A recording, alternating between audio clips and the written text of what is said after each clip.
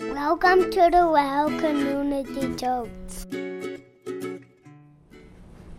Welcome back to our series Unstoppable, the Church Unleashed, as we journey together through the book of Acts and look at how God was enabling, equipping, and empowering the early followers of Jesus to begin a movement that would take the good news of Jesus from this one region to the ends of the earth. And what's been exciting to see is how Jesus is still equipping, enabling, and empowering us to do the same.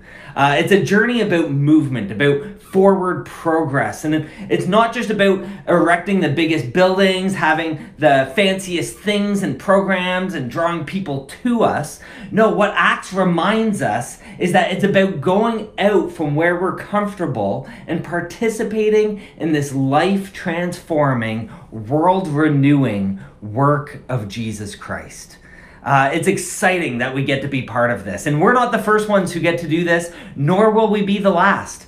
Rather, we've been participating in this community of Jesus followers that has been seeking to make known the name and the person of Jesus for thousands of years. And if you're watching this tonight, you are invited. You're invited to participate. You are loved. You are offered forgiveness. You are offered healing and hope. And you are offered new life. That's just the exciting aspect of what we get to navigate and learn how to do well together. But let me ask you this question. Have you ever been alone on the holidays? It kind of sucks. When I moved away to go to school, I was excited to go. I had always wanted to live out on the West Coast, but I didn't really think about the holidays. And when you don't have family around, you just kind of think, oh, well, I'll hang out with friends or I'll find something to do. But then you quickly discover that everything's closed or things closed ridiculously early. And all the friends that you had made, they actually have their family around and traditions, and they're off doing those things. And suddenly you just feel this immense sense of aloneness. So then this is where, for me, the Davies come in. The Davies are this incredible family who welcomed me into their home on that very first Thanksgiving dinner that I was away. I just moved out to BC in September, and they knew that I didn't have family out there, so they invited me in to join theirs. And year after year, they would continue to invite me, as well as others who were away from their home and their families. And it kind of became this interesting group of misfits and wanderers, because we never really knew who was going to be there, but we knew it was going to be exciting. Sometimes there were just awkward moments as we're just trying to get to know one another, or you say something off-putting and it doesn't really connect. And other times it was just people who were just trying to find their place. But I think for me, I just had this sense of belonging. When I sat at that table with others who were also kind of figuring out their place, you just had this sense of, this is family. And I looked forward to this holiday every year where I would get to spend time with the Davies, and that I would get to spend time with other people that they invited for the first time. And I share this with you because as followers of Jesus, I believe we need to create more space at our tables.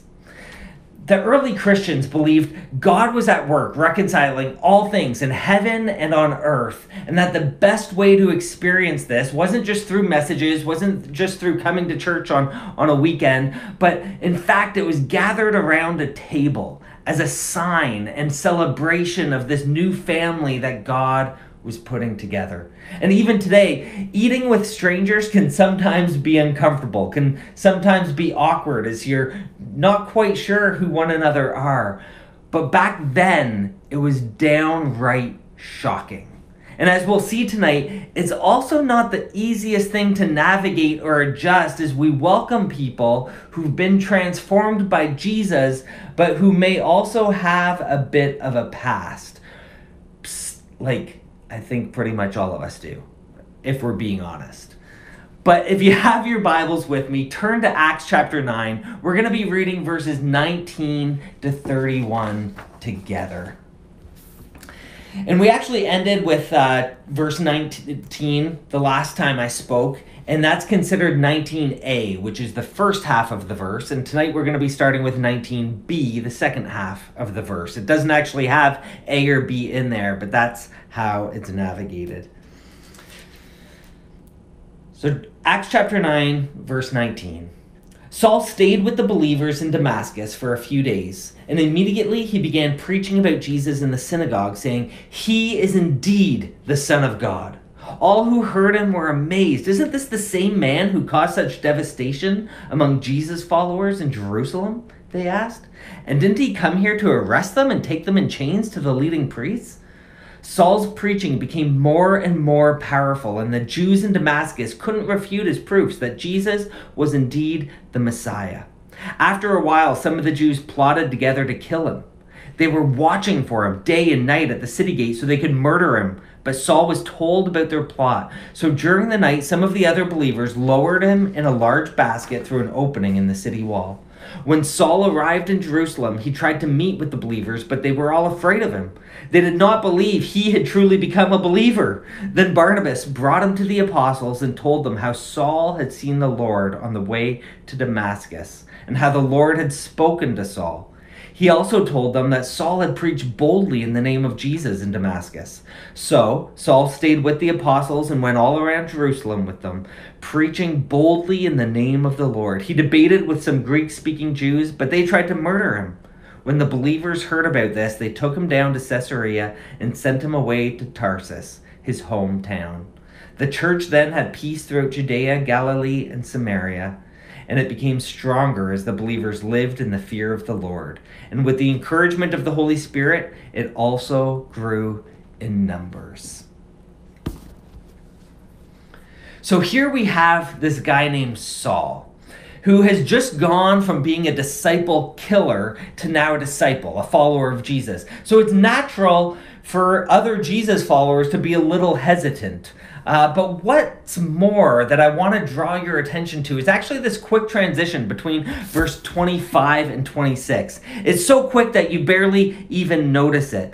But you have Saul being lowered in a basket so that he can escape without being murdered. And then suddenly you have him arriving on scene in Jerusalem to meet with the other believers. However, let me point out something, that between these two verses, even though it happens in a split second on paper, there's a 3-year gap. And the reason we know this is through Paul's other writings in Galatians, but it's this 3-year period where Saul goes to Arabia. And there's some debate about why he went there, what he was doing there. Some people believe he continued to preach the gospel, and that's where he went. Others believe that it was actually a bit more of a religious retreat, or it was this period where Saul was reconciling everything he had been raised in and taught in this way of believing, but now this new experience and this new life transformation with Jesus. But regardless, the reason I share this with you is because it's so easy to read these things and just skim right over it. But there's so much more happening within and beyond the words on the page. And like Dom has been teaching us within his Bible series, God is breathing life through these pages so that we will experience life in our lives. These words and these pages are living and active. And not only are they speaking about a life that's existent then, it's also breathing and speaking life into us today. And as followers of Jesus, we need to create more space at our tables to make room for what God is shaping and for where He is breathing life. And I believe that we all love the idea of love and of forgiveness and of acceptance. And acceptance is actually one of our values as a church. But at the same time, I believe it's extremely difficult to always put that into practice. We try our best, but sometimes it can be a tricky balance, especially when there's radical life transformation, which we know and believe to be true. So tonight, what I want to do is I want to identify 3 barriers that we see here in this text that we have to work at overcoming in order for us to embrace and expand our tables. So the first barrier that we have to overcome is the barrier of confusion. Again, we have this guy Saul who's been uttering threats. He's been eager to kill anyone following Jesus. He had approved, and he had watched the stoning of Stephen back in Acts chapter 7. And now he's been given this permission by the religious authorities to go out and arrest any followers of the way, anyone following Jesus. But then suddenly he encounters the risen Jesus and has this life-transforming experience and realizes, wow, Jesus is who he has always claimed to be. He's the Son of God. And suddenly he changes allegiances. But it's one thing for Saul to experience that, but it's another thing for those who have kind of been on the run looking over their shoulder to kind of catch up to speed with and truly believe this has happened. But as we saw last time, it ends with this Ananias saying, brother, to Saul. He's now part of the family. Saul is a follower of Jesus. And he's begun preaching about Jesus, saying that he is indeed the Son of God. And it's this like what? Like, can you imagine how confusing this must be for the other followers of Jesus who have literally been on the run? They've been dispersed. They're part of the diaspora. And can you even imagine how confusing this would be for Saul? And perhaps that's why he took this 3-year period to truly reconcile what God was doing in his heart and his life and what he was shaping and preparing him for. And the word that's used here is this existanto, which is this to be practically overwhelmed. And it's this sense of being amazed and confused. And I don't think that those have to be separate things. I think we can experience them both. It's a both and here. Because there's other gospel accounts where this word's used and they're simply asking, they're saying they're amazed and they're asking, could this be the Son of God? And even here it says that they were amazed, but they were also asking, isn't this the guy who is just on the hunt for Jesus followers?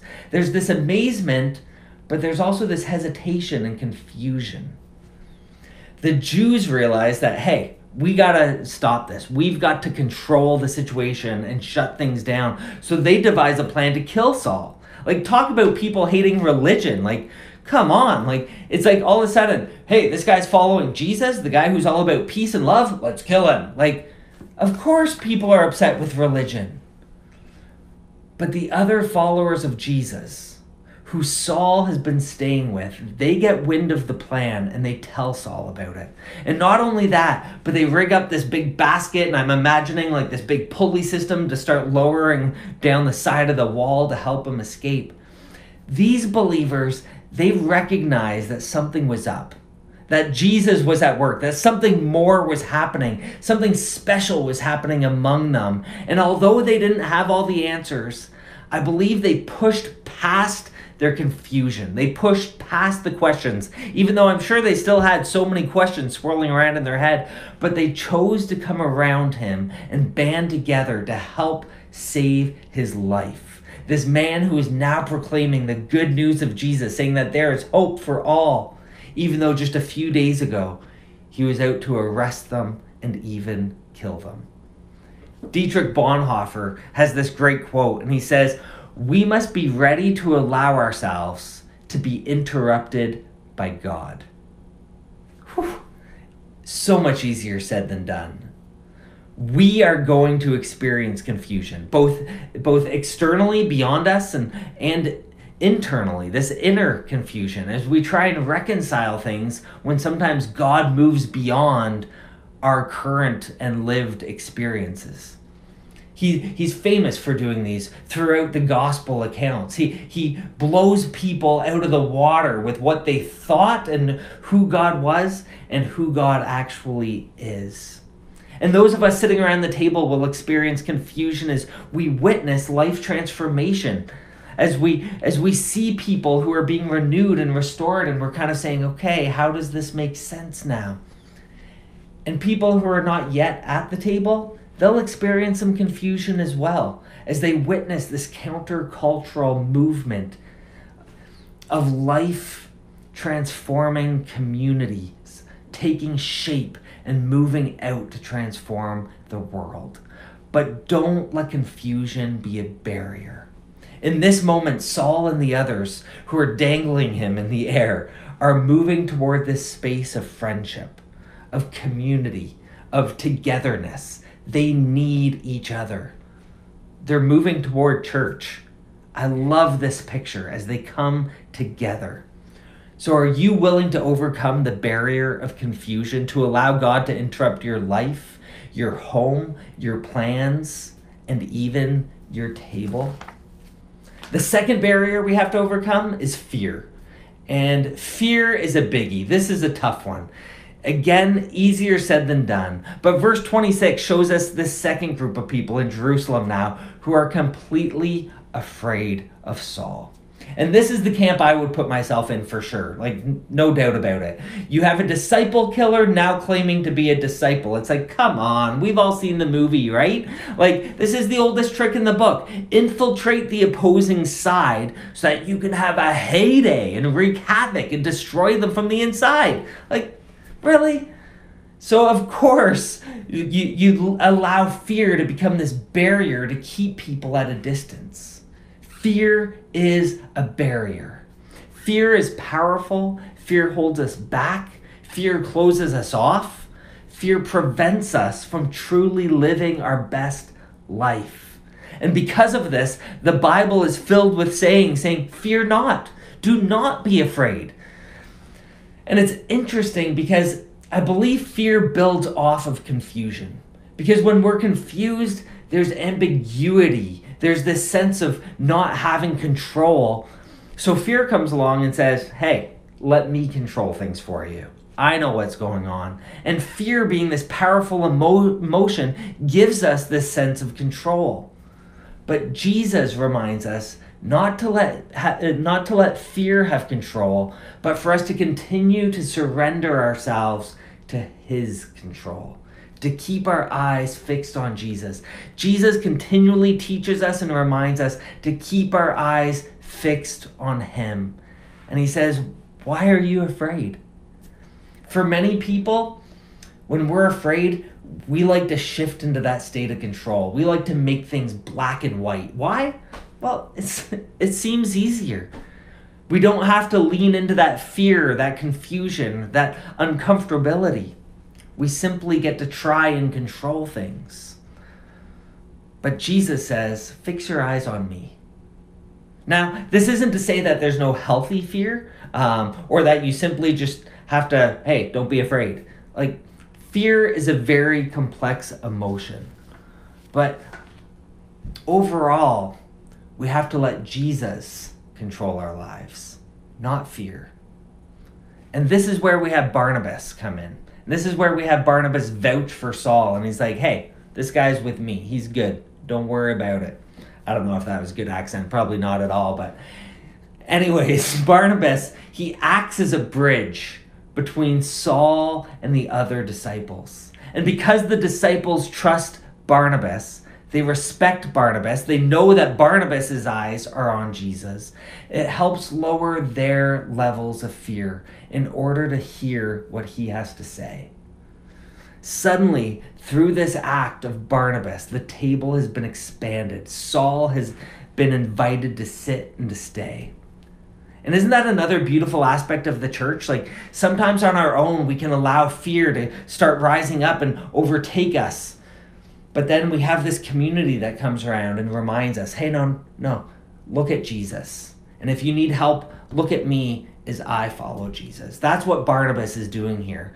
And this act of what Barnabas shows us isn't that he didn't have fear, but rather he didn't let fear control him. He knew this is all about Jesus and what Jesus is doing. So he watched, he observed, and he took time to listen. Barnabas, he leaned in order to understand. Which brings us to the third barrier that we have to overcome, which is ignorance. Now, if you're looking at the text and you're saying, like, where are you getting this? Like, it doesn't tell us that Barnabas listened. It didn't tell us that he leaned in. What's going on? Where are you getting this? Well, it doesn't need to. Because in order for you to share someone else's story and to do it well, literally share someone else's story in front of that other person, it means that you've been watching. It means that you've been listening. You've been asking questions. You've been getting to know their story. See, Barnabas, he doesn't come in with these assumptions. He doesn't come in with this agenda for Saul. He doesn't have all these propositions to make Saul sign off on, and nor is it this interview. But rather, Barnabas watches Saul. He listens to Saul. He sees for himself that Jesus has been at work transforming this guy from the inside out. And then he testifies to the others that you should have seen this guy preaching about Jesus. He was on fire. Like, seriously. He has been listening to the other. He's been paying attention to the other, so that he can then stand up and say, hey, I can speak for this man, that Jesus has transformed his life. Most of us are familiar with the saying, ignorance is bliss. But as I've learned over the years, I would agree with Martin Luther King Jr., who said, nothing in all the world is more dangerous than sincere ignorance and conscientious stupidity. Ignorance is not bliss. Sure, it might be for a moment while you're blah, blah, blah, blah, like, but ignorance is dangerous. Ignorance is damaging. So instead of ignorance, Jesus invites us to step into this new way of living, a way of living that's modeled by extending grace, by extending forgiveness, by getting down on your knees to wash the feet of another, and by welcoming all to the table, even if it meant that someone at the table was about to betray him. Ignorance comes at a cost. Benjamin Franklin said, the only thing more expensive than education is ignorance. Have you ever asked yourself the question, what is it costing me to remain this way? What is it costing me to embrace my ignorance? Or what is my ignorance costing others? You see, when we come to the table as a bunch of mismatched misfits and wanderers, Barnabas reminds us that we need to work together to move beyond our confusion, to look beyond our fear, and to keep our eyes fixed on Jesus, who is at the head of the table. We need to lean in and to listen to one another, to truly listen without agendas, so that we can support one another around the table. That's the beauty of the table that Jesus invites us to. We need to stand up for one another. We need to have one another's backs. Because in Jesus, he unites us. Ultimately, our desire as a church, and I would pray that your desire individually, is to make Jesus known to your family, to your friends, to your neighbors. But confusion, fear, and ignorance are pretty ineffective evangelism strategies, right? Confusion, fear, and ignorance are pretty ineffective evangelism strategies. We need to set the table. We're being called to expand the table, to allow God to build his kingdom here. If we're going to reach our neighbors, we have to keep setting and expanding the table for everyone who God is bringing together, the family that he's creating, that he's shaping, that he's molding, which means we have to move beyond the uncomfortability of our confusion. We need to move beyond our fears and look up to Jesus. We need to move beyond our ignorance in order to embrace this new family that's being defined by Jesus. We are being invited to participate in what God is doing among us and to be part of this new way of life. Like, this is exciting. So I have to ask you, which of these barriers is the hardest for you? Fear is mine. I struggle with fear. But what is it for you? And then what steps will you take today, tomorrow, or the week ahead in order to overcome these barriers? If you're hearing all of this and you're feeling confused, let me encourage you, don't stop there. Continue to try and understand. Go to God with it. It's okay to not be okay. It's okay to not have the answers or have it all figured out. It's okay to be amazed by what God is doing, but to still have some confusion. But keep your eyes fixed on Jesus. If your emotions are being stirred up within you and you're feeling afraid and fearful, are you willing to take courage and lean into that? Do the hard work of embracing that fear? You might even need to recognize your fear and perhaps even the fear of the fear. Because if you already deal with fear, I'm sure there's a lot more surrounding it. Like I said, it's a complex emotion. But do you trust that Jesus has really overcome death? Like, seriously, He's overcome death, and he loves you, and he has a plan for you, and he offers you resurrection power. That's right. As you place your faith in Jesus, that same power that overcame death now lives in you. When I think of that, it helps give me that courage to embrace my fears as I keep my eyes fixed on Jesus. And lastly, if you're seeing the damage of ignorance play out in the world today or in your own life, how will you become more aware of what's going on? Again, it's not about having it all figured out, but I believe it's about creating a safe place for everyone to sit at the table, to be with Jesus together, and to listen and to learn from one another. Even those who may have been on the attack just before. Jesus is at work transforming lives and communities. As followers of Jesus, let's set the table. Let's expand our tables. Let's welcome our neighbors, and let's embrace the family that God is putting together in and through Jesus Christ. If you'll join me in prayer. Heavenly Father, thank you for your love, for your forgiveness, and for your grace. God, breathe new life into us, and as we experience life, I pray that you help us to overcome these barriers of confusion, of fear, and of ignorance. Help us to overcome them so that we can swing open our doors and set the table and invite misfits and wanderers in. That we can welcome our friends and family and neighbors. That we can offer people a place of belonging and of acceptance because of you. Jesus, we thank you. And I pray that you continue to help us experience you and encounter you in new ways. And help us to share that with others. In your name we pray. Amen. Thank you again for joining us online together. I love spending time with you. I love for the opportunity to be able to still connect. If you haven't done so already, fill out a digital connection card. Let us know what's going on with you, how we can pray for you, and just continue to journey with you.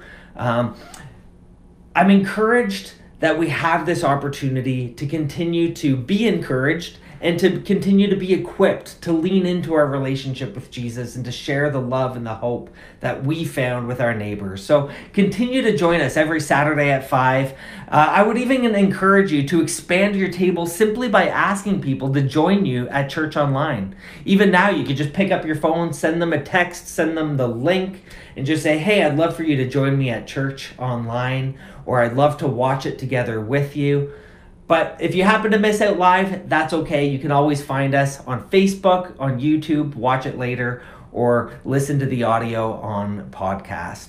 Exciting things are happening in our midst and in our community. Stay tuned for what's going to happen with our kids' online experience and for our summer programming. I'm excited for how God is at work and how Jesus is being made known. Thank you for your prayers, your generosity, and your support. And may the grace and peace of Jesus be with you as you continue to expand the table. Amen.